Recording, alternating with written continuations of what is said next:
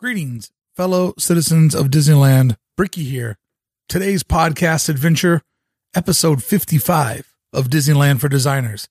And it seems to me that when you get to the 55th episode, how can you not talk about 1955? Today's episode is called July 17th. You know what that day is. But today, like I've been trying to do recently, is a different version of that story. Philander Butler will join me in part 2, where we have an open discussion about the opening of Disneyland, how it really changed the world in several different ways. And then for members of Club 1313, Philander and I go over some topics that have just dropped recently that relate to 1955 and Disneyland. The fact that Disney Plus is now going to start making content themed around a multiverse that exists inside of the Disney parks globally. Yeah, there's a lot to talk about, and all of it will be happening today on Disneyland for Designers, episode 55. But don't forget, if you want to hear today's bonus content, about 45 minutes of Philander and I going through all these various different topics, I will need you to help support the content and become a member of club1313.com, where you not only get bonus content each and every week that we put out a new podcast, but lots of other fun things like exclusive YouTube streams, Zoom calls where we all hang out. Some of us get together and watch movies, dine in real life, meet up in real life, a real community of people that love not only Disneyland, but the emotional story behind it, the art, the design, just everything that makes someone a great citizen of Disneyland. So this is our very first episode, dropping bonus content. And let me just say to all of those that took a chance on these first 2 months while I'm actually building Club 1313, I thank you so much for your support, enabling me to do this full time, to make this a big part of my job, and to keep going out to the park and doing Tuesday night live streams, weekday, daily videos over on the YouTube channel. It's all made possible by the members of Club 1313. I appreciate you so much, and I will always try to make content that supports you for supporting me. What do you say we get started with episode 55 of Disneyland for Designers as we open up our own new era in creating content around the story of Disneyland. Your attention, please. The Disneyland Limited now leaving for a complete trip around Walt Disney's Magic Kingdom.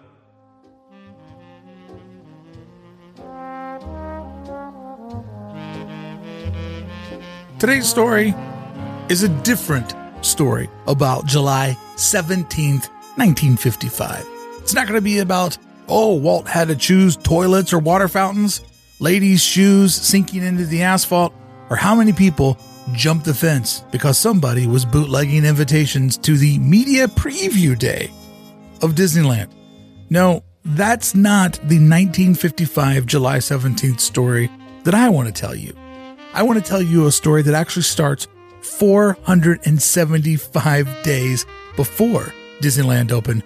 My story begins March 29th, 1954. And what I would ask you to do today is right now, try to imagine everything that I'm telling you without the reality that you're living in now be in reality. Try to imagine a Disneyland-less world. Try to imagine a place where this hasn't been built, this doesn't exist.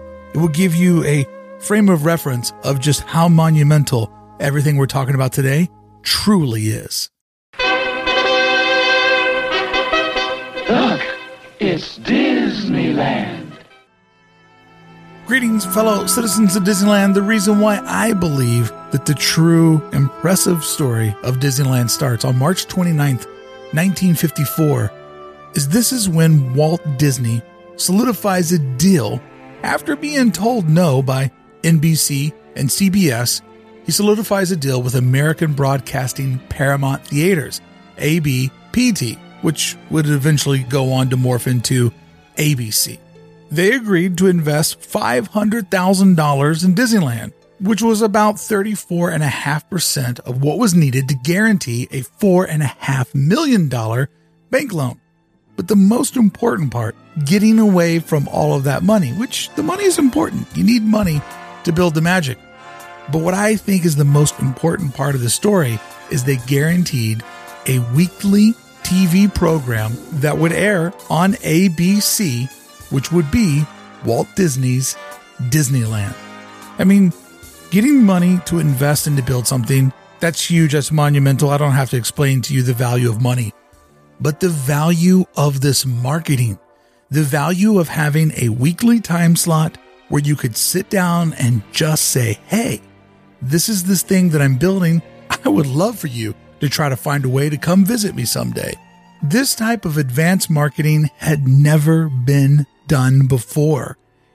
And in many ways, it's absolutely genius. We're going to create content that tells you about this project that we're working on feverishly around the clock because we've given ourselves, quite honestly, a ridiculous deadline to make. Remember when I gave you the challenge to imagine a world without a Disneyland? So that's very important because imagine doing a TV show, telling everyone the story of a place that they're going to fall in love with, but you know that it's not even built yet. And you also know you're having problems building it. The biggest thing I always think about when I look at this archival footage of Walt Disney when he was doing the Walt Disney's Disneyland weekly TV show was Walt convincing us that this would be a place of magic, a place of escapism, a place where dreams come true? Or was Walt really trying to convince himself? Because he would go and stand in front of the cameras, show people these beautiful constructed models, show people shorts that were themed around the various lands that would soon be at Disneyland, but he knew the reality. He knew there was dirt on the ground, plywood in stacks, unfinished projects, and starting to have to make decisions on this or that. Can we get this done or should we work on that? It was going down to the wire. It was, quite honestly, a disaster. It was a mess. But yet, as a true entertainer, he stood in front of the camera and told you it was perfect. Or maybe he was telling himself, it will be perfect. Now that I've promised the world this, I have to deliver. One of the reasons why this podcast, this project is called Disneyland for Designers, you don't have to be a designer to listen, but you do have to think about the design of Disneyland, which is the part that I'm most obsessed with. And the reason why this era of pre-Disneyland, doing a TV show talking about it, is so intoxicating to me because it illustrates that there was artwork before there was anything else. In the world of design, in the world of consumer products, in the world of media, everything comes from art. Everything is initially a sketch that then gets passed over to draftsmen, engineers, people that can literally take that sketch and flesh it out into a working plan where anyone that is a trained professional can pick up a hammer and start building this vision. Disneyland was a drawing that one day came to life. But during this era, it is just a drawing. It's just models. It's just an idea. It hadn't been constructed yet. However, Walt showed up every week like a true entrepreneur, a true businessman, or maybe a snake oil salesman. He showed up every week, straight-faced, and told you about how beautiful it was, the excitement that's waiting for you, the magic that you will find if you can just find your way to Anaheim, California. The man was trying to sell everyone, including himself, the dream of Disneylandia. One of the major things we have to thank ABC TV for was they urged Walt to get rid of Disneylandia and go with the name Disneyland. Thank you so much, ABC. I'm a big Disneyland guy. I don't know if I could be a big Disneylandia guy.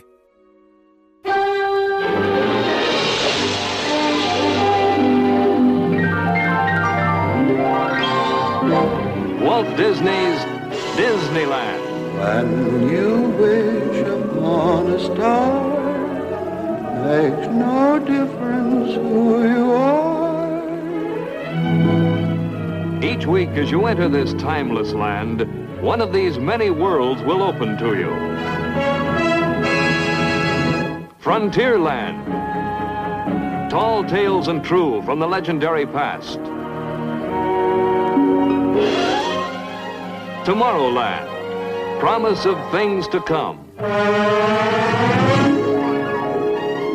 Adventureland, the wonder world of nature's own realm. Fantasyland, the happiest kingdom of them all. Presenting this week, The Disneyland Story.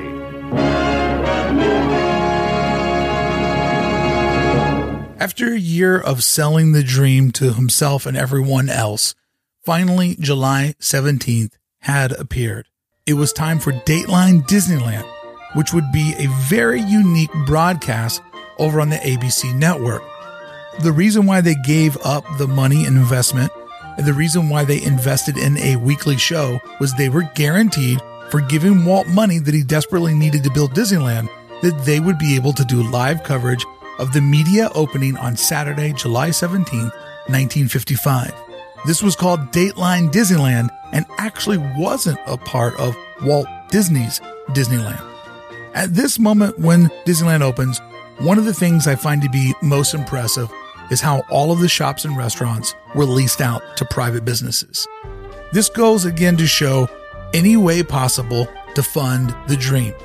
Taking the land of Disneyland and time-sharing it or cutting it up into smaller portions that you could sublease out, it was genius to let other businesses run inside their business.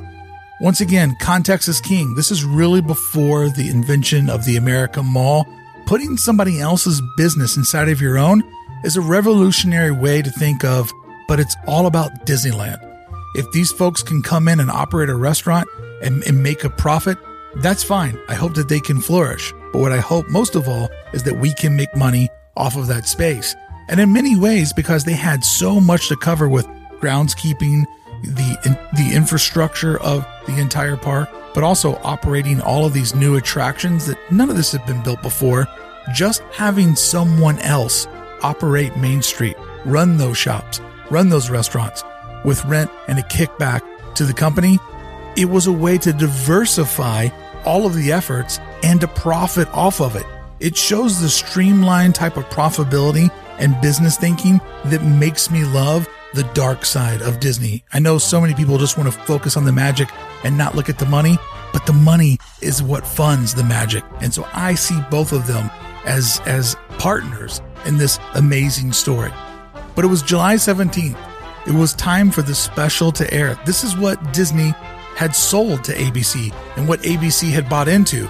And in true Walt Disney fashion, it was hosted by Art Linkletter, who did the broadcast for free because he worked out a back-end deal with Walt where he would get to lease a shop on Main Street in return for doing the broadcast.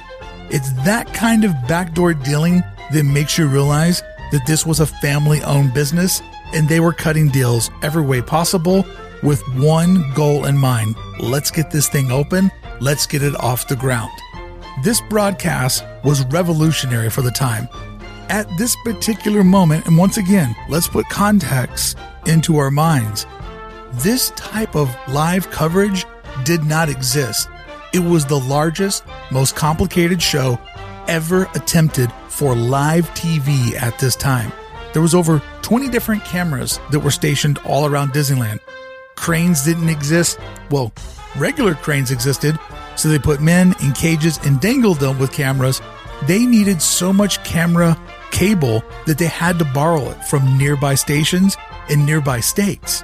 The show would go on at 4:30 in the afternoon and run till 6 p.m. Disneyland time. Therefore, they could accommodate people in a primetime slot out on the East Coast from 7:30 to 9 o'clock. But living out here or visiting out here, you know the one time you don't want to be out in the sun for 90 minutes straight is the 4:30 to 6 o'clock slot on July summer days. The park had opened at 10 a.m. that morning, so they would go live 6.5 hours later, which means there was already all kinds of problems, people coming and going, the audience had settled in. Like, they just didn't go into a blank slate, film this, and then let people in. They already had people circulating all around and then decided to go live and create a TV show out of it. And imagine being Walt Disney. He was probably so completely stressed out. Everybody from every direction asking him and Roy different questions. What do we do about this? What do we do with this problem that's arising? Like, probably fatigued in every single way. And then also, oh yeah, I've been hyping this up on TV weekly For a year now, I really hope that everything comes together, not only in the way that I dreamed that it would, but in the way that I promised everyone that it would. Because this was a first in a lifetime moment for TV, where everyone would be brought into this single event live on television. There had to be so much stress going on.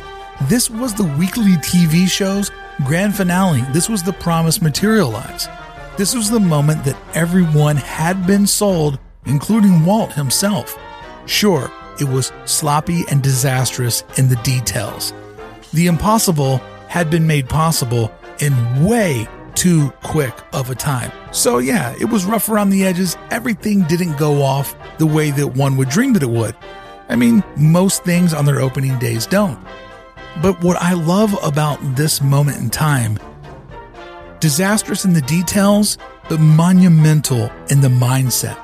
The marketing rollout had worked.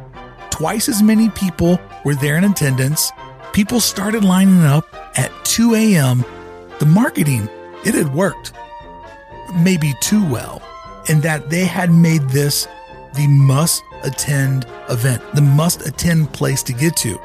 These are all things we're used to living in the age of FOMO, where we can jump online and buy tickets for whatever we want to go to, waiting overnight for things to open up. It's become a part of a badge of honor to be a fan. But these were all new ideas in 1955. FOMO hadn't quite been built yet, but Disney was doing a flex on it.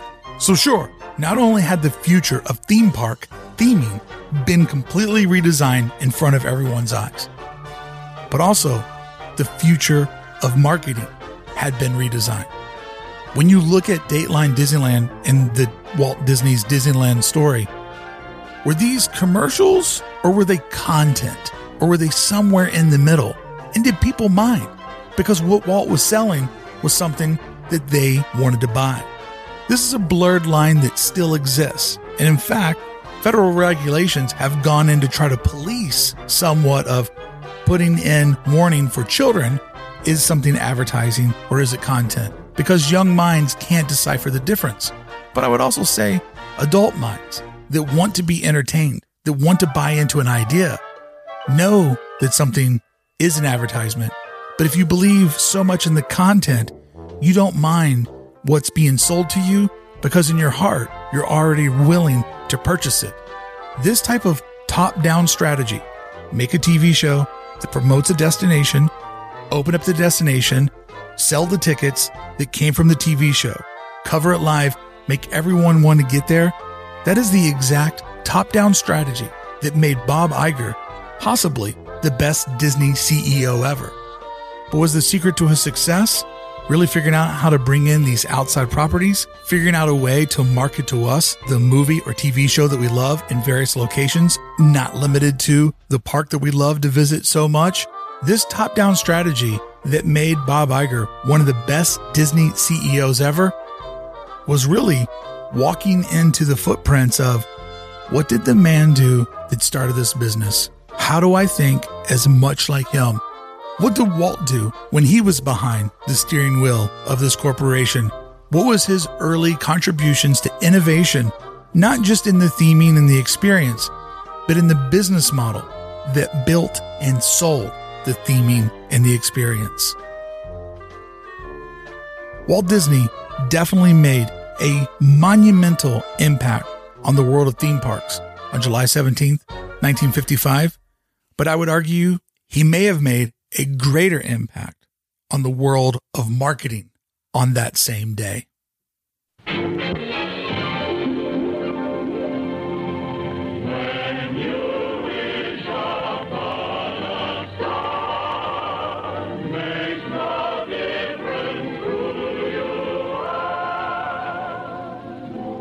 do you do, everyone? This is Hank Weaver.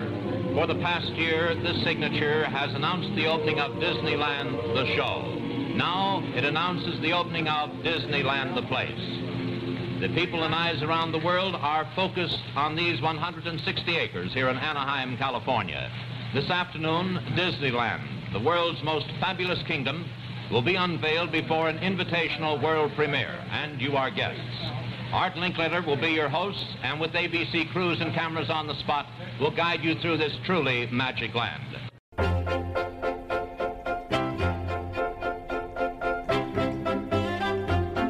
As we fast forward in the true impact of July 17th, 1955, we go 42 years into the future. At this moment, Disney now owns all of its own shops and restaurants, creating extreme revenue inside of the park by manufacturing their own goods, selling them in their own stores, with their own cast members providing all of the customer service in a rent-free environment, with purchasing these products in huge quantities, making it highly, highly profitable, and doing all of this with a captured customer that has already spent money to go through the front gate for the day or bought an annual pass to go through the gate for an entire year.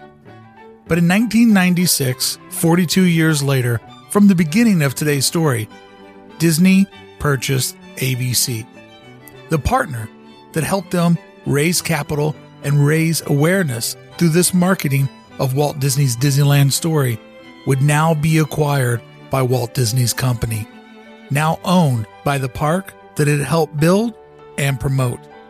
This 360 experience is what I love about the world of business. If you're an employee someplace, in particular a union employee, then you know all about the rules of seniority. First one to shows up gets all the rights over everybody that shows up after he or she. But in the world of business, in the world of the entertainment business, there is no such thing as seniority. At any given moment in time, whichever company, whichever person gains the momentum, gains the trust of the public, and gains profitability, can lap anyone else. And in many times, the seniority of being someplace first can work to your detriment. But in this story of slow and steady winning the race, the fact that Disney was able to acquire the partner that helped them build and promote the park, to me, it's one of the greatest accomplishments of the story when you look at it from a business owner's perspective. But this wouldn't be where that part of the story would stop. Earlier, I had spoke about Bob Iger doing his best Walt Disney impersonation on the end of the marketing side of acquiring new content. Disney would own ABC in 1996, but under Bob Iger's leadership, they would go on to own Pixar, Star Wars, Marvel, to buy out portions of 20th Century Fox, their probably largest competition. And in an unprecedented move, create Disney Plus, not an actual property, but a pipeline to not only distribute all of these big pillars of the industry that they had acquired, but a new creative pipeline, a way to take big chances with small risk. The pipeline of Disney Plus will continue to feed the company in ways that we can't even imagine right now, because it is so low risk to greenlight a 6-series episode or a one-off made-for-TV movie. The formula is simple. Whatever hits, we put more into it. Whatever misses, we just easily walk away from it. You can't do that with ABC or with releasing stuff to the cinema. This is a very easy pipeline for creativity to take chances in ways that they probably never could afford to take chances before. And this new creative pipeline that maybe accidentally got released at the right time or just the perfect time became an economic win that would save Disneyland. When Disneyland would be shuttered by the 2020 global pandemic, would Disney Plus end up being the second time that TV saved Disneyland in its two most crucial moments of need? One time to build the park and one time to save the park. TV has always been a great friend of Disneyland and a continued supporter in the marketing, the magic of Disneyland. And as an independent creator over on the platform of YouTube, I take great honor of being a part of that tradition on taking people into the park, giving people a window into the magic. I'm just one small person, but there are so many more like me as we've come into this moment where Disneyland, a product that was packaged and served on TV before it was actually materialized, can now be seen on TV every hour of the day. So whether it's something new that will be coming to Disney Plus or something that you want to watch over on YouTube, or looking at photos on Instagram, or a story that someone tells you on a podcast. This perfect backdrop of storytelling is now a story that's being told everywhere at all times. Walt told this story before it was real. He told this story to us because we wanted to believe it, but most importantly, he told it to himself because he needed to believe that he could finish it and bring his life's last big dream into fruition. And it has always been marketed and has always been sold through a screen whose shape and dimension and size has changed over time, but through a screen that we all want to look through, which is a window into Disneyland. So when I look at July 17th, 1955, I forget about all the temporary setbacks and disasters, but I look at the broad strokes of the marketing of this significant release in a cultural phenomenon, but more importantly than that, how this story was told before it existed and how this story will be told to the rest of time. And just like Disneyland didn't invent the theme park, it didn't invent TV, but it will leave an impact and an impression on both theme parks and theme park presented entertainment through little screens, big screens, imaginary screens, screens implanted inside of our head, Oculus screens. One way or another, it will continue to be a story that gets told time and time again from different voices on different platforms. And just think, this honored tradition started just 475 days before anyone set a foot into Disneyland.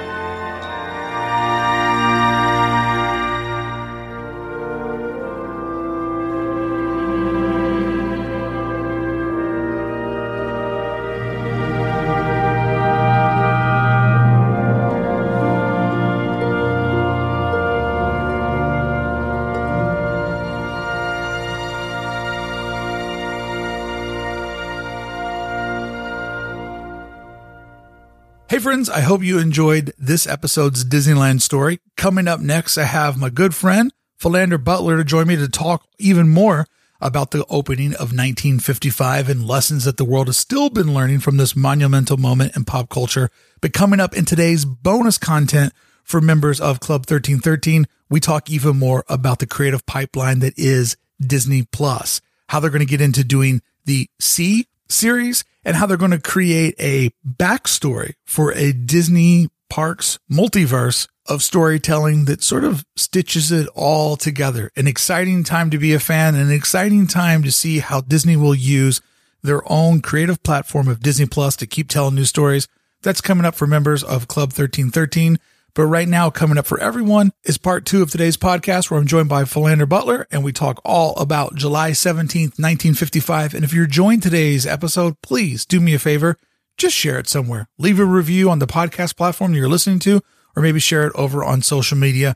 Let everybody know all the fun that you're having being a citizen of Disneyland when the gang gets together every Wednesday, except for next week. I have Jared coming on the show. Next week's episode will be pushed over to Thursday for a very special reason that we'll tell you all about when Jared returns for episode 56 of Disneyland for Designers. But right now, it's Philander Butler and part 2 of episode 55, July 17th. Now there's new fun and excitement waiting for you at Disneyland. The opening of the Magic Kingdom's most exciting new attraction, Pirates of the Caribbean. Yo-ho, yo-ho, a pirate's life for me. Enjoy a rollicking adventure with the boldest crew of swashbucklers ever to terrify the Spanish Main. Bloodthirsty cutthroats attack a sleepy town. Yo-ho, yo-ho, a pirate's life for me. You're in the thick of the action as these three-dimensional pirates dunk the town's magistrate, auction its fair maidens, and set the whole village ablaze. Yo-ho, yo-ho, a pirate's life for me.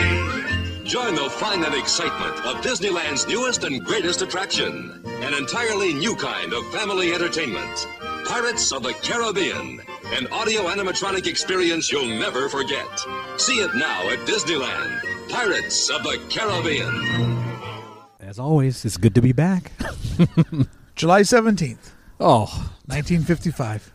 World's forever changed. Forever changed. Not only is Southern California and Anaheim forever changed, world of theme parks change.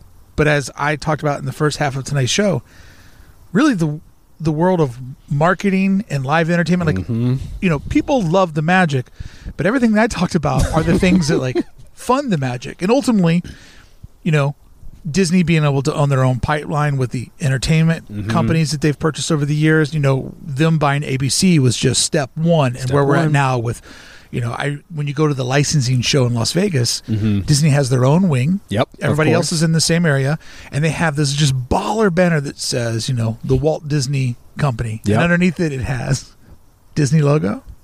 It has a Pixar logo. It has a Marvel logo. It has a Star Wars logo. And it's the big flex logo. It is the flex. It's just like these are our brands. Yep. And any of those brands is just a world all into its own. So when you look back at 1955, July 17th, what do you see now in the parks that you feel is like a core separator for like how Disney carved out their own path and went their own way? But, these principles were laid down on that opening day. Yeah, to me, I always look back at it and I know everyone talks about Black Sunday and all that stuff. I see more so, for me, the days leading up to it is the most fascinating to me. Like watching that fevered pace of like, we have to get this done. Right. Even like Walt's team saying, can we push this back like a couple of days? It's good. No, we're going to make it. But seeing the tenacity, or even hearing stories of Walt actively painting the night prior to get it done, like that. Every time I think about the opening day, I'm always imagining, or I'm always thinking about all that it takes to just get this stuff ready for the guests. Like you've set this stuff up for months and months on TV. You've kind of almost promised, like people are active, like kids are dreaming about this place. Like you have set a precedent that really has never before been done, and now it's now like actively delivering on that premise, like doing everything you can to get it done. And every time I think about that day, I imagine just what it took to actively bring it together, everyone rushing, the camaraderie, the teamwork. I'm sure people were getting mad too. I can imagine, like, Walt just like move that tree, like it's not the right spot. Like, well, that becomes one of those things where it's like you can't be nice and get that done. No, you can't.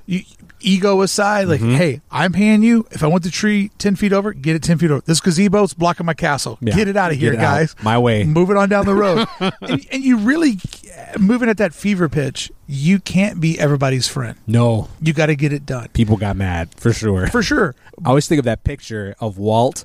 I know it was an opening day, but it's the one where it's the guy on Main Street that's like working on the trolley tracks, and Walt's like literally standing over.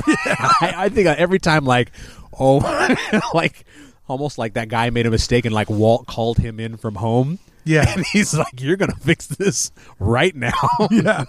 We're not waiting for this. I like that other footage, though, where they're out around the monorail track and Walt has the wrench and he's down in the ditch, like doing a couple of turns. And I just always love the idea of him like, so how we... Oh, do you mind if I try that? You know what I mean? Like just... And no one telling him no either. Like, come on in the ditch, Mr. Disney. It's your ditch, Mr. Disney. In a suit and everything. But sort of that marketing rollout, right? Like what you just said. They built the model. They built the TV show. They essentially walked you through the concept art. Yeah. So you hadn't even been there yet, and you had an idea of, the way that the TV show would start. They would take you to the different lands. They would take existing content and sort of crowbar it into those like storytelling devices, which were the lands. Like this is a really, really heavy marketing rollout. Yeah. To the degree of, as far as I'm aware of, things just weren't marketed that way. No, not to that extent. In 1954. But everything is so marketed that way in 2024, right? Like we're literally looking at something that not only did they change the course of theme parks and what it means. When you go over to YouTube, you can see like, oh, there was almost a 20th Century Fox theme park built in Dubai. Yep. And all of these parks always followed the core principles of Disneyland. Lands divided up by themes, a central location that's the icon, like just all of these things. But to me, it's just so fascinating that, for once, kind of ignoring the park and thinking about the marketing behind it. That was such a steam engine that they started, and it's just been running ever since. Yeah, and like so many little things, like the famous Walt and Herb Ryman weekend, the Lost Weekend. Yes, where they and poor Herb. What'd you do this weekend? Huh?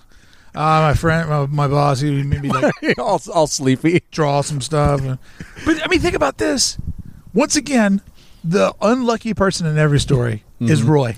Yes, who's just poor Roy. Roy was hitting Walt up on his page. You're like, hey. You think that drawing's going to be ready for Bank of America by 9 a.m., dog? It's my brother. He's always on that. And I can imagine, Roy hearing the pitch from Walt, and I know Walt is, giving it his all. And you believe Walt, but he's like, you're not going to be there. I'm going to be there. And I need something to show them. I can't do you. I'm not the showman. I'm the other side of the coin. You got to give me something to show them for this. That original illustration, too, it was very pie in the sky. Mm-hmm. It's very cool. It's interesting to see the noticeable differences of that sort of spitballing out and how it got sort of massaged into what we know. Yeah. If that illustration got built as is, that's not as good as what we got. No, that way too huge castle that's in it, huge castle. Well, just the Jungle Cruise just being this massive thing that's all over the lower part of the park. Just they eventually, through design by reduction, they got the layout to a way that made sense. It was practical. It was affordable, and also, getting back to the marketing aspects of things, it told a really easy story. Yes. When they were making their ABC program, Tinkerbell would fly through, and then they would have one of those opening cards that would say Frontierland. Mm-hmm. And now they could take a Davy Crockett short, put it in there, and just sell you one. Hey, kids, you want to go to Frontierland? Mm-hmm. We're going to have one for you. And something that's interesting is this was before the federal laws on marketing to the youth. Yes. So you and I grew up and we watched cartoons on our local independent station when there was only 5 stations. And those independent stations, what was one of your favorites? I was a huge G.I. Joe fan. What did you watch after school? Oh, man. G.I. Joe was big for me. Tell me Teenage Mutant Ninja Turtles, and I turned the recording off. I hate those guys. I loved the Ghostbusters cartoon. That was a big one for me. Yeah. Because I remember that movie was a big taboo for my mom, where she thought it was too scary. So I attached myself to that cartoon. Looney Tunes was big for me coming home. Yeah. Animaniacs would have been... Animaniacs too. Yeah. The little successor. Yep. Yeah. Which had a Bill Clinton shout out in the theme song. I know. We got Bill Clinton on the sax. They got away with some low key stuff too. Dude. Itchy and Ren and Stimpy. Ren and Stimpy's good, but Pinky and the Brain is what I was going to say. Brain. The whole plot there, or Good Feathers, those are so good. Way over our head, way. Oh yeah. But you can enjoy it as an adult, and that's always good entertainment when the whole family can sit down and people can enjoy it at different levels. But going back to that time, when I would come home from school and watch G.I. Joe, during that 30 minutes. Legally, they could not show any commercials for G.I. Joe toys because the young brain can't understand the difference between content and advertising. And that's YouTube got into a whole ball of wax over trying to figure out I had heard about that. How to legitimize that in that space. So we go back to 54 when we're hyping up Disneyland. Those roles don't exist. and in many ways, the show is designed just to sell the park to people. Yeah, it's and unapologetically so. It's we're not pulling any punches. This is what this is like. It was basically a GoFundMe. Yeah, the original GoFundMe. But even watching those old clips, knowing now what we know, and we've been to Disneyland, we're actually going to it, in this time period. Seeing it then almost is just as exciting now because I kind of put myself in that headspace of being at home, not having any knowledge of Disneyland in my head at all, and watching this guy who's synonymous with fun and cartoons and laughter and watching him sell a place that you can actively visit. Yeah. Like not a thing I'm going to only see on my TV or on a movie screen. Walk into it. Yeah. Like just as a kid to watch that as a child, even as an adult, because adults were blown away too, but seeing kids like I can go actively to this castle, like can't do anything in the castle. Nope. But I can go. But I can walk through it. Walk through the castle. Lower the bridge for the children for the children of the world. That night. And then never saw him again. Nope. Never saw the bridge go back. Bring him back. Bring him back. Maybe for like an after dark event. Hey, my hot take was that the bridge should have been put up after the pandemic. No, that people would lose it. They would actively lose it. I think that the bridge should have been up for the whole year, and on that first rope drop, let's bring it. But the problem is they would probably do a cast members preview, so the audience, the Gen Pop, wouldn't get to see that bridge. True. That's fine. Make us take the side routes in and save that for the guests. Save that for the paying people. Yeah, let the CMs go around. Yeah, I'll walk around because I want to see the people's reactions of that. Dude. Where we keep it a secret of it being up, and you don't see it until you get right in, and then it happens. And reopen it for the children of the world. The smiling children underneath their masks. So work me through this. Disney today. Yes. When you guys look at rolling out new programs like Galaxy's Edge and things like that, how much of the plan for Galaxy's Edge do you think was borrowed from what happened in 54? I have to imagine they have to think about that kind of stuff often, because that day is almost utilized as this is the worst thing that could happen. Yeah. And now we're making plans to actively think about, because we have no idea what's going to happen for anything until guests actually show up. Like, right. No clue. What are the people going to do when they get there? Like, we have a way we like to move them around. Right. But what's actively going to happen? Once you let people in, like I know from people that were working in the Shanghai park. Yeah. Once people got in there, a whole different culture. Yep. There were lots of parts of the park that, we didn't think people would use it that way. And they had to redirect, re-guide people, re-sign parts of the park because it was like a cultural difference. So you're right. And I guess that's why the CM previews did come around. So you guys can test on, good, well-behaved people that work there, or their friends and family that'll be well-behaved. So you kind of get a flow of Galaxy's Edge is a cute thing on paper. Yep. But what does it look like when we have 5,000 people just kind of wandering all around it? Yeah, we didn't think people would gather in this area, or Right. we didn't think what happens if this line gets too long. Right.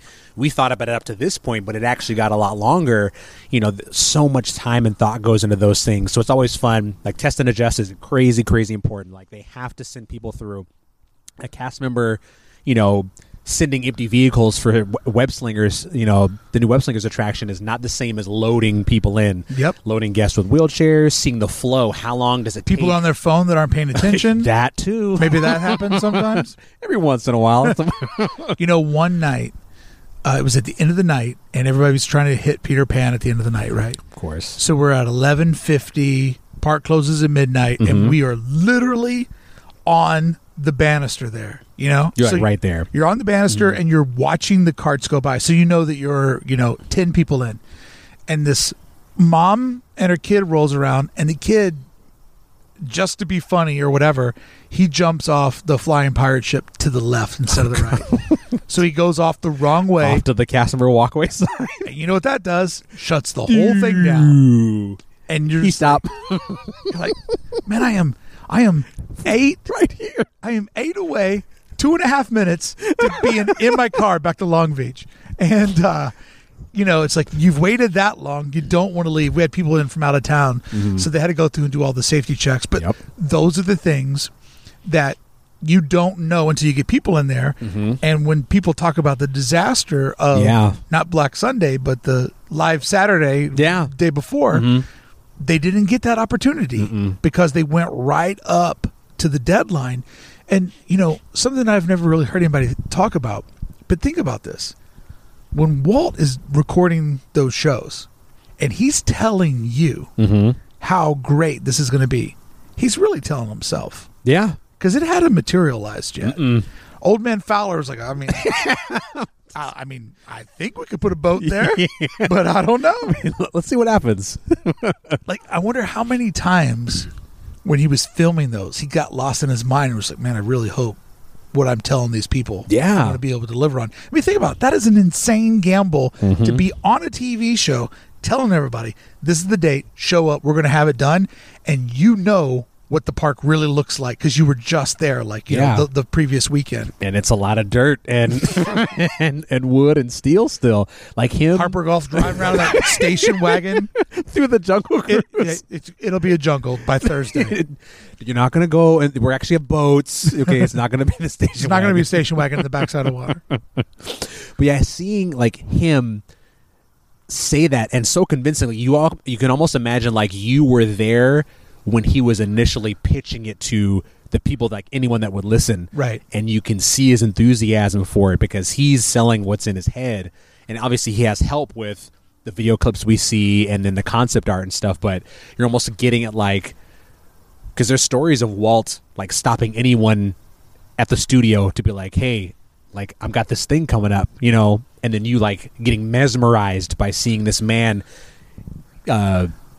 describe his dream to you, you know, and how could we not become like almost intoxicated by that program, that TV program? It's just so weird because I don't think a lot of people have watched that program and think about everything he's telling you is essentially, I'm not going to say it's a lie, but it's a best wish, right? Yes. Like, and nowhere in those shows they ever say, so what we're going to try to do. Like, everything was stated as if it was already sitting there waiting. Fine print at the bottom of the screen. So may not appear as it could or could not be there. But I think that sort of like insanity, the world has gone past that, right? Building something like that in a year's time, making a TV show about it before it's built. You know, like nowadays, I know that Imagineering, I was fortunate enough to get to see Scott Tolbridge talk about, you know, Galaxy's Edge. Mr. Entertainment.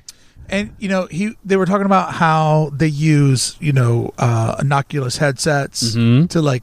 Oh, the dome at WDI. They see everything before it's actually built. They like go into a room. It sounds that way. It feels that way. Like they walk through these environments before anything's put into the ground. And one of the most fascinating things that they showed in this lecture was how they track the customer excitement and how they try to build an attraction like Rise of the Resistance in 3 acts. Yes. And they showed like, you know, they literally showed a video, kind of like clips of the various stages, all the different stages actually. And this little red graph would kind of go up and it would drop a little bit, it would go up and it would drop a little bit. But ultimately that red graph started out at like 1 on the left. And by the end of that attraction, it had made its way up to like 24. Yeah. We're at peak excitement now. Peak excitement. And they were literally showing how each room does something to like bring you down a notch, move you up a notch. And so that's where we're at today, right? Like they can essentially know what the human mindset and expectations will feel like when they go through something. Yeah. Back then, they're like, it's going to be a jungle. It's going to be a jungle with some animals sprinkled around. And we're going to take the old trees. We're going to turn them upside down because that looks kind of crazy. Now it looks like a weird like tree that no one's ever seen before. I mean, you think most of these people have been to the Nile? Do they know that those aren't there? But it was a magic trick. Yeah. And kind of worked out for him that it was so beloved and that people loved the movie so much because a little bit of a snake oil salesman. Yeah. You know, until it was actually real, it was all like a really great gamble. It could have buried his legacy. It was the biggest gamble. Like, that's what I love about Walt, is that Disneyland for sure was the biggest gamble of his career. And gambling that late in his life. When he didn't need to. When he didn't need to. He didn't need this at all. Like 55 years old, like, I'm going to do this insane thing that everyone's going to tell me no. I'm already one of the... even if Disneyland is not created, I will still go down as one of the most successful entertainers, producers, storytellers of all time. He still holds a record for Academy Awards. But I love, and this is the thing that you can't let go if you're a creative. He loved movies until he conquered them. Yeah. And then he was done with them. And a lot of people, when they get good at something, they don't have the self-confidence to say, I've done my best here, and I'm ready to move on to do my best elsewhere. And I think that that's kind of where I really start to fall in love with the Walt Disney story. Yeah. Is that he had already, making Snow White phenomenal, then being crazy enough to make Fantasia, God bless you. I just recently showed my daughter, we did both, and the first one is not for her. Yeah. Surprisingly, she's a bigger fan of the 2000 version. Yeah. Obviously made for more so the kids of today. Yeah. But you still appreciate the very, very experimental nature. Dad, these are brooms. What's going on here? There's hippos. She didn't care until Mickey showed up. Oh, of course. It's all the star power. But when you look at how he just threw that away, no wonder nobody could see his vision of Disneyland, because all they could see was what he was essentially turning his back on. Yeah. And that's the part of him that I love the most, because when you are born with the curse of creativity, all you see are problems that need to be solved. Yeah. And sometimes it's in your wheelhouse and sometimes it's not. But if the problem is so big, the whole reason why I got into this ball of wax is because I love Disneyland. And there were very few people that I felt told the story properly and said, well, I guess I got to do it. And I jumped in, because I felt like there was something that was missing, and I was already successful doing what I was doing. So not saying that I'm nearly as successful or as crazy as Walt is, but that's the part of the guy that I'm most drawn to. And I think that's the part that people can't understand. So once again, living in 1954, you're really going to get rid of your house in Palm Springs to do this? Yeah. Everyone's like Walt, essentially, you're done. What are you doing? You don't. What do you need more of? You're done. You don't have to do this. The quote from Wall Street, how many yachts can you water ski from ski behind at the same time? You know what I mean? It's just it was an insane gamble. And him being, like you said, creative, so creative, you can't turn that off. You're constantly creative. You're constantly thinking. Yeah. And it's that one of those quotes that he has that's not played that often. The company doesn't share it. Don't forget, it was always great about Mouse. Yeah. Yeah. It's we know. Hey, it'll never be done. It'll never be done. But it's a quote where he straight up says, Snow White is a dead issue to me. Word for word, not a paraphrase. Why don't they have that on a plaque? Where is Snow White is a dead issue to me. I don't care about that anymore because I can't change it. I did it. It's done. It's out. I'm moving on to the next thing, which is why Disneyland is so important, because he wants to create a place that he can constantly adjust all the time. And that is another reason why I think that was such a great project to sort of hang up life on.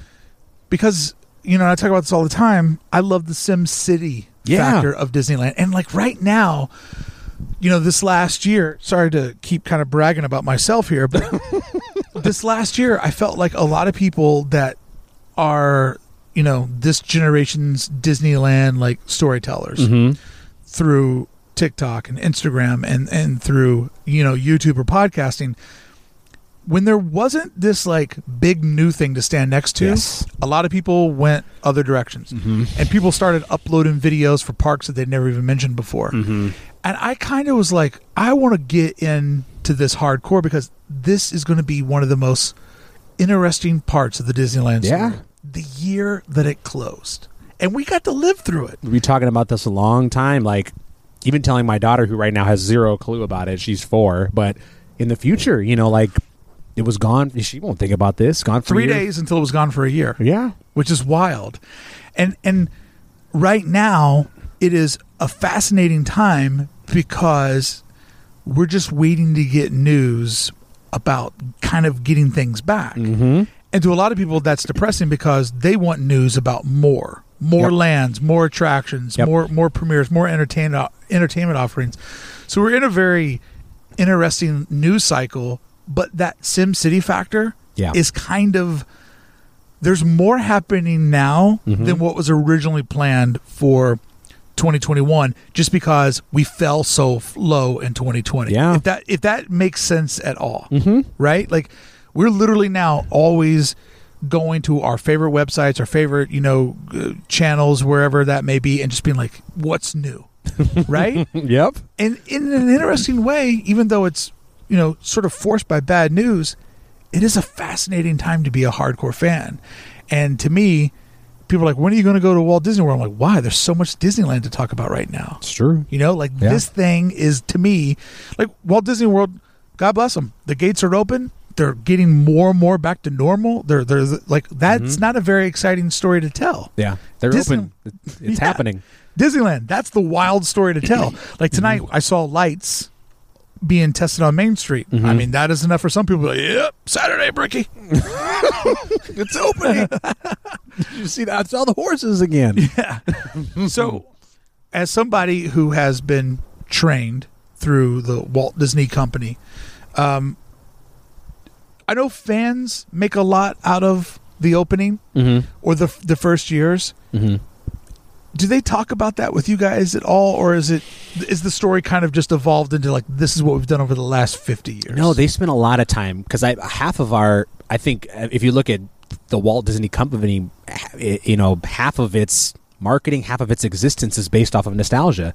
It's based off what came before. Obviously, the future is a big deal with the new things coming, but if you look at any commercial we've ever done, or any time we've tried to sell anyone on anything, nostalgia always plays a part. So was that always a part of things, or was there a moment like after Disneyland had been around for 20 years, they started to lean on that? Do you know? That one, I'd love to look into that, because I can imagine at the very beginning that wasn't a big thing. I would say maybe even more so after Walt passed away. That would have been like a big highlight to not have you forget the man, because I think it's easy for people to fall into the trap of like, this is Disneyland, and because even myself and my wife have tried to like tell my daughter that's Walt Disney, and to her it doesn't compute as much. Like, she knows the place but not the guy that came before it. So I think probably after he passed is when they probably really started to lean. So now any new cast member comes, they go to traditions and take a class, and the very first thing you do is sit down and learn about where we started and where we're at and where we're going. And I think that is really important. So, this is not just some carnival that has sprouted up. Like, this was dreamed up by a man, a human being. And like you said, not a perfect guy, but still a guy that had a specific want for families and kids to have fun in a place together, and where that came from. So regardless of how much I think the individual person retains, it really cements the fact that you are part of something that's much bigger than just the like, I work for Burger King now. They've been around for a long time. Like, like you bring up a good point, and if I'm being completely honest, I thought of Disneyland as Walt Disney Company, Walt Disney Pictures. And I think it, I knew who Walt Disney was. I was an adult. Like, I knew that the man existed. But I think when I really fell in love with Disneyland, like the second or third trip, like when I was looking at the partner statue, it really started to come to me that, oh man, like this little park in Anaheim, this was this guy's passion project. Yeah. Because Walt Disney World is just so massive, and it's such a global entertainment force. And, that's where people from Europe come. And, most people, if they have money and they want to take their kids to a Disney experience, they want to go to World because it's seen as the more bigger, more premier, there's more luxury, there's more hotels. 4 parks, And so I came to Disneyland really as a skeptic, like, well, how good could it be? It's in the middle of this urban mecca, Southern California. There's not all the land is claimed, everything's expensive. And the charm and magic of it instantly lets you know, like, oh, this was kind of a carnival. Yeah. Until it became an icon to the world, till the world caught up with his vision. So I look back at July 17th as obviously the birth of Disneyland. Yes. But there are, I think, so many bigger stories to be told, and the one that always I gravitate towards the most is that marketing rollout, making the TV show, and then, as I said in the first part, I mean, eventually not needing any of your tenants. Yeah. Eventually buying the network that you brokered a deal with to sell your like, those are just those full circle moments where, I mean, imagine when they had that meeting, like, you know what would make us more money is to get rid of our tenants. Whoa, hey there. You know how much they're paying, right, to be on Main Street? No, but get this. We take manufacturing overseas. We hire our own cast. We sell our own stuff. We don't have to give ourselves a royalty to put Mickey Mouse things on things. We own Mickey Mouse, or we can, and we can embezzle money. But we essentially the idea to get rid of the tenants is an insane idea itself. I mean, that's really one of the core ways where we make money. I think we can make more money if we slowly kick these people out and take the shops over ourselves. Yep. I just don't think people stop and think about that because they're so used to how it is now. Yes. And when you look at the historic footage, you always have to sort of look at something back and put yourself in that time, right? You have to think about, forget about what I know right now. Yeah. What did they know? Context is king when looking back on historical things. So sitting down and saying, okay, right now we have all these people on Main Street that are paying us money. Let's slowly start getting rid of them and take it over ourselves. That is another insane gamble, right? And I remember. Do you remember? Had you started being at Disneyland when they announced the Starbucks coming? No, I only know it with a Starbucks. Okay, because I remember that was a big deal to a lot of people. Starbucks? They can't. They can't be here. But McDonald's had been in there. Yeah, and that's what I don't understand. That they had the Castanoga Fry Wagon, and they had the Burger Invasion. Oh, I loved it. Rest in peace. It's my back tattoo. A full back, colored in. Big giant burger. Could you imagine? You would never swim again. Never go into a public pool again if you had Burger Invasion. People just double taking. Is that Burger Invasion? Yeah, well, California Adventure. Yeah, do you mind putting some suntan lotion on me? I'm a little fair. I burn pretty easy. But I remember everyone being really whoa about that, and it's kind of a part of our history. And people had complained about the coffee there for years anyway, so I think that was a long time coming. But seeing that, and I think it's the people that really get mad or upset about changes. But seeing Starbucks come in, or any change that has to do with an outside tenant or us working with somebody else, I think people get that kind of weird vibe, and I think they're not thinking about the history of this is how this place began, right?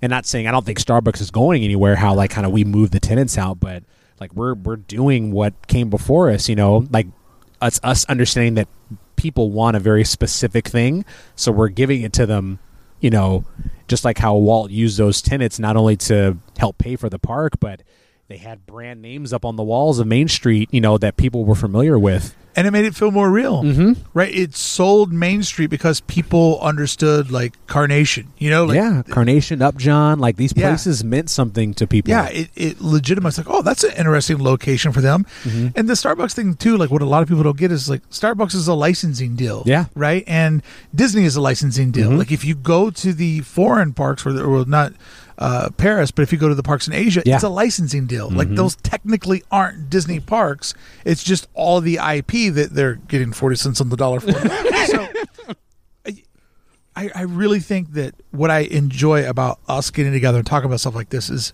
it's so easy to get lost in the emotional part of the park. Yes. But I love saying this. Disney is a business that makes magic. Let me say that again. Disney is a business louder. That makes magic, and in order to make the magic, you got to focus on that business part. The business side is almost, obviously, I think the creative side wins over, obviously, but because the business side isn't as sexy, but it's definitely just as fascinating. Oh, number crunching is the well, and two, I think one of the things that people have enjoyed about the type of content that I do and the conversations we have is that we don't treat that business side like it's evil or bad. No, it is means to an end. It is, and if you really fall in love with the way that the park runs, how can you like the magic if you don't like the thing that funds it, right? Feeds it. Yeah. That feeds it. And also, the more that you understand, the more that you become a student of Disneyland and apply your mind to not only that emotional beat and the creativity at all, but how does the business part work? And you've seen, and I hate that I keep kind of bragging about myself, but I'm just kind of, I'm talking about this in a way where I hope other people can kind of open their mind to this. I've been pretty good at breaking down Ken Potrock's like poetry that he's been putting out, because I can see the business in there, what he's going for. And from a logical perspective, like, well, this is probably what he's trying to say, and this is how they'll do it, because that's what makes sense. And with Disney, you can always go back and look at, well, how have they ran the business in the past? Because that is what informs them of how they run the business in the future. So many of the things that people complain about, the way the company does things now, was ways it was run back when Walt was alive. Yeah. And I think certain people don't know because they just haven't gone back to look at it. But a lot of the things that we do now were done then. We're almost borrowing, in certain cases, the exact same business model for how we do attractions, how we do licensing deals. Like, it's like almost repeating itself. How much do you think would... I have officially destroyed another pair of $400 headphones. How much do you think that it would completely blow Walt's mind if you saw the park today? Let's just ignore all the technology. Yeah. But the idea of flat rate Disneyland. No more tickets, right? When I learned that Disney was a place where it was one price to get in, I was like, oh, that's genius. Because if you have to go a la carte on everything, it makes you want to leave. Yeah. It makes you pace yourself. It makes you hold back. Yeah. And the fact that now it's you pay one price and you own it all for the day. Or AP, you pay one price and you own it all for a year. That is such a more enticing way to Disney than like, oh, here's your book. Every time you ride one, you got to tear a page out. So it's like you're like counting until you're going to be out of the good times. Yeah. Or have to go spend more money. How many E's you got in that book? Yeah. How many E's are left? It's like the big fight Beth and I always get into before we leave the house. She's like, no, I want to be gone by 9. I'm like, you're not even there yet. How do you know that you want to be gone at 9? You know that for sure. You're not even there yet. I'm like, yeah, I'll always say this. 9 past 1, totally agree. Totally agree. I'm not there with you. No, I do think, though, that, with all of these famous stories, there's always a sort of a part that history has turned a blind eye to. Yes. Because it's not the sexy way to tell the story, or it's not the way that rhymes, or it's not the fable. But man, oh man, the marketing, the rollout, the layout, and then the comeuppeth, to say, hey, we need these partners to build this thing, and then building the thing so efficiently that you eliminate those partners. Yeah. And now you own your own content pipeline. Disney Plus has been the life preserver of the company. Yeah, the biggest life preserver. And now they're seriously doubled down on that, which we're getting ready to talk about in today's bonus content for members of 1313. But, there are just so many things that happen on the business side of things that forever change the park that it's hard for me to focus on. Well, they had to choose between toilets or drinking fountains. In that voice, too. And Walt said, well, we can't have them peeing in the streets. So, or can we? Or can we? Yeah. So we're going to have to give them the water. The toilets. All right. I think we have hopefully given people a couple of things to look at and to think about. Yes. And I hope the next time, do yourself a favor. The next time you watch some legacy footage of Walt Disney, look at what year that footage is from, and don't think about what you know now. Try to hold yourself up to only what they knew at that moment. Yep. If you teach yourself that discipline of context and history, you will look at all that footage in an entirely different way. Yes. And it's like, I've talked about these with you before. When the Tiki Room opened, standalone ticket. It was its own thing inside of Disneyland. And imagine this. Like to say that's the first upcharge. Yeah. The first Disneyland upcharge. But think about this. That thing was probably so groundbreaking, and there was articles about it in the LA Times, that at some point a couple got on their best Sunday best, drove the big oversized Buick down from the city, parked, went into the Disneyland park, got their extra ticket, and sat down. And when they saw those birds talking and the flowers and then the tiki gods and the rain go off, they must have went afterwards, had a 25-cent cup of coffee, and just like, my favorite part was this, my favorite part was that, you know what I mean? And like broke it down. Like we were like, dude, Rise of the Resistance, I didn't even see that part happening. Right? Like it's easy to go in there like, man, the animatronics are louder than the music. Mm-hmm. But when you look at it, the context, like I'm so in love with the idea of people going down to Disneyland just to discover Walt's Tiki Room. Yeah, like that. Like I think you and I have talked about this. That's the same. Where I love that mindset. Where I've been on it enough times, and I know you have too. Like Pirates, what was that like when they first did it? Which is why I kept telling people, in trying to describe the context of Rise of the Resistance overall, of like this is our Pirates of the Caribbean. Yep. Like a time when you are just absolutely flabbergasted. I stood at the exit of that thing around like for a few days after opening when I wasn't busy watching people. You know, when you come out of the building and you kind of rotate to unload. I'm familiar. Yeah, I've been on a couple times. I was like, hey, Philander, you're just standing there like you could help me in the back. Nope. Nope. Go stand in line, Bricky. But watching people's faces when they came out, like Yeah. it was either everyone was cheering or clapping when they realized it was done, or it was straight up a silent vehicle, Bricky, as their minds tried to rewind the entirety of the experience, not just the attraction itself, but everything leading up to it.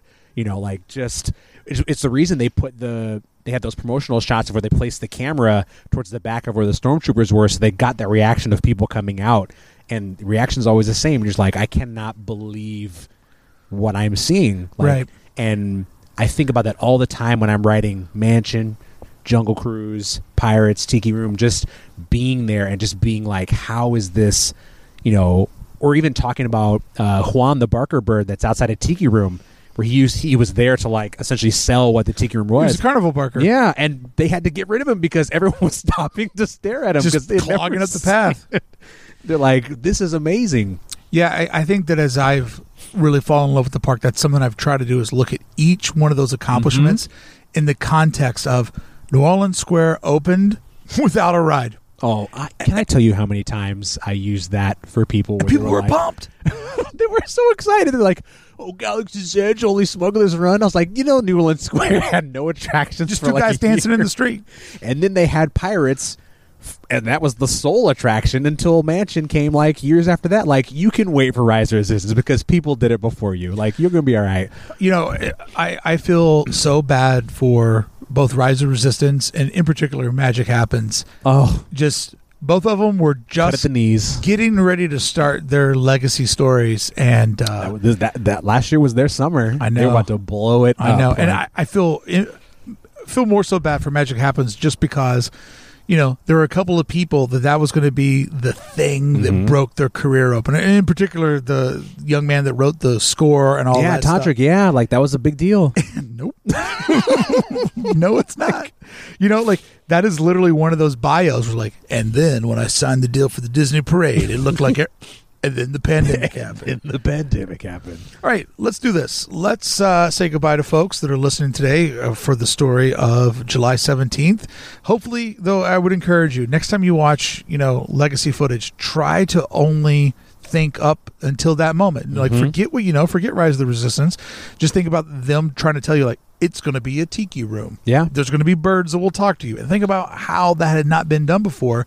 I think you'll get a better appreciation for it. And then when the park reopens, literally try to go through the park and ride things thinking like, what was Haunted Mansion like opening day? Oh, like, my gosh. Were people like, is that Pepper's ghost? Is that Pepper's ghost? Like, people going into that building, Bricky, they enter that foyer, nowhere to go. Then the door opens. Then they step into another room, nowhere to go. Then the room starts stretching. People are like, what is happening? Oh, my Lord. I can't even imagine, like, just being absolutely flabbergasted by what's happening. And just, like you and I always say, you only ride the new thing one time. You only get one first ride. One first ride, man. And then it's just, you're locked out. I thought about that so much. Just trying to look at each one of those vignettes, you know, and like, what was it like to be in the 64 World's Fair? Yeah. Doing everything else, and then you go on Small World. Yep. And, I know that they extended it for Anaheim and brushed it up a little bit. Or, one that I was talking about the other day. Imagine when Abraham Lincoln stands for the first time. The ultimate Disney flex. Yeah. Right? Like Walt. Lincoln, like, not enough to have him talk to you, but to see him stand up They're like, oh, it's Lincoln. He's going to say something. Then he stands up and you're like, lean back in your chair. Like, whoa. He's going to kill us. This is it. This is where we go. All right. Coming up now for Club 1313 members, thank you so much for supporting the content over at club1313.com. I thought it would be great for us to go over. We've talked about how the opening of the park, essentially they used ABC as the pipeline, and then eventually they'd buy ABC, and that would just become a series of acquisitions to own all this content. And then Disney Plus became the big pipeline. Something I thought would be great for you and I to talk about for the first ever bonus content Here we go. for our members is, I know that before they had mentioned that they were going to be doing the C, right? SEA series over on Disney Plus. This is something that you've been very excited about. Yes. And before we get any further, talking about different content creators, you, my friend, make a lot of people happy with your Imagineering Mondays and with your stories, how you do your different competitions and stuff. And I saw a lot of people over in Club 1313 on our private Discord talking about, like, man, I love Philander's his tournaments and how he does those things. And like, dude, people were standing over there. It's their thought. It's my thought as well. You've done an excellent job over the last year of rising to the occasion and keeping the magic alive. So thank you for being a great content creator. Yeah, I appreciate everybody too. Like, not being at work is wild. Like, especially if you like, obviously it's a means to an end. It's, for my family. We've talked about that before. You're doing what you're doing to support your family, but man, when you love it, man, you love it. And the fun thing for me was, I think a lot of people thought that, or think that I started those Mondays because the polls, of course, came and the tournament stuff came during it, as I was trying to think of ways to, do more fun stuff. But I started the Mondays back. I was still working. And I did it because I wanted a way to connect with people, not just at my job. Like, not everybody gets to walk through the park with me or even with you, so people get to learn from you through your podcast, So I was like, I would love to share this stuff with just people. Like, my job doesn't allow me to just like, hey, you want to see something cool? Like, I can't do that all the time. So let me just Hey, hold on. For what we're paying, let that kid stand in the street. Yeah. He doesn't need to see what we're seeing. It's fine. Oh. But it was a way to keep me busy, keep my mind sharp, because this stuff I talk about all the time, like, you kind of get, there's so many stories that we know, and the less you say them, sometimes they kind of dip out a little bit. So it was a way for me to engage with people and enjoy writing, because the comments part is my favorite part. Like, obviously people like, they click like the heart, cool. Like, I appreciate that. But the people that comment, oh my, now you've got me going. Like, I feel like I'm at work now, because I can imagine myself showing someone that, and then us now starting a conversation about it afterwards. Yeah. So that gave me just a bit about, like, gave me a little, like, lift up from that. And then the poll thing, like, I love when a ton of people are passionate about something, and then you make them choose between something. Hey, it gets rough. Yes. When you make me pick between Coco or Tangled. Which story is sadder, the little boy that had to drink the cocoa or the girl that sold her hairbrush to buy him a watch?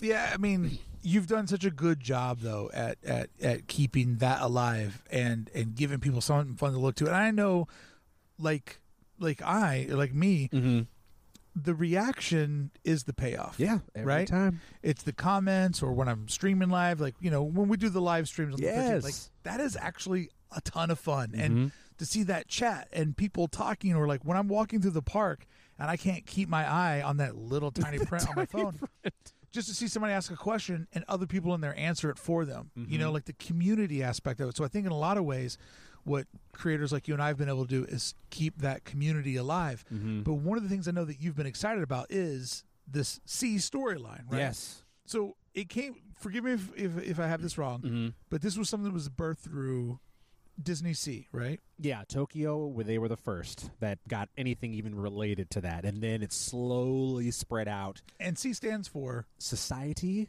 of Explorers and Adventurers. And essentially what they were doing was giving backstories to attractions that are kind of more experiential and not really tethered to something directly, like the Cocoa ride where you get in the cup And then, the Peppers Ghost, like, oh, look, I'm a skeleton. But then you go through the Cocoa Factory. You're going to say this enough to where I want to actually see that movie made. Now I want that version of Coco. Where, it's a rapid ride, but the water's been dyed brown, so you're flowing through the cocoa, and then you got to watch out for the marshmallow cubes. And we'll get like a really great Peppers Ghost effect with a little boy at the end turns. There it is. Did you see that? That little skeleton turned into a boy. And then for the holidays, they retheme it, and the saxophone turns into a boy for Soul. All these transformative stories from Disney. Like when you got something hot, you keep doing it. Hey, don't hold back, baby. Don't hold back.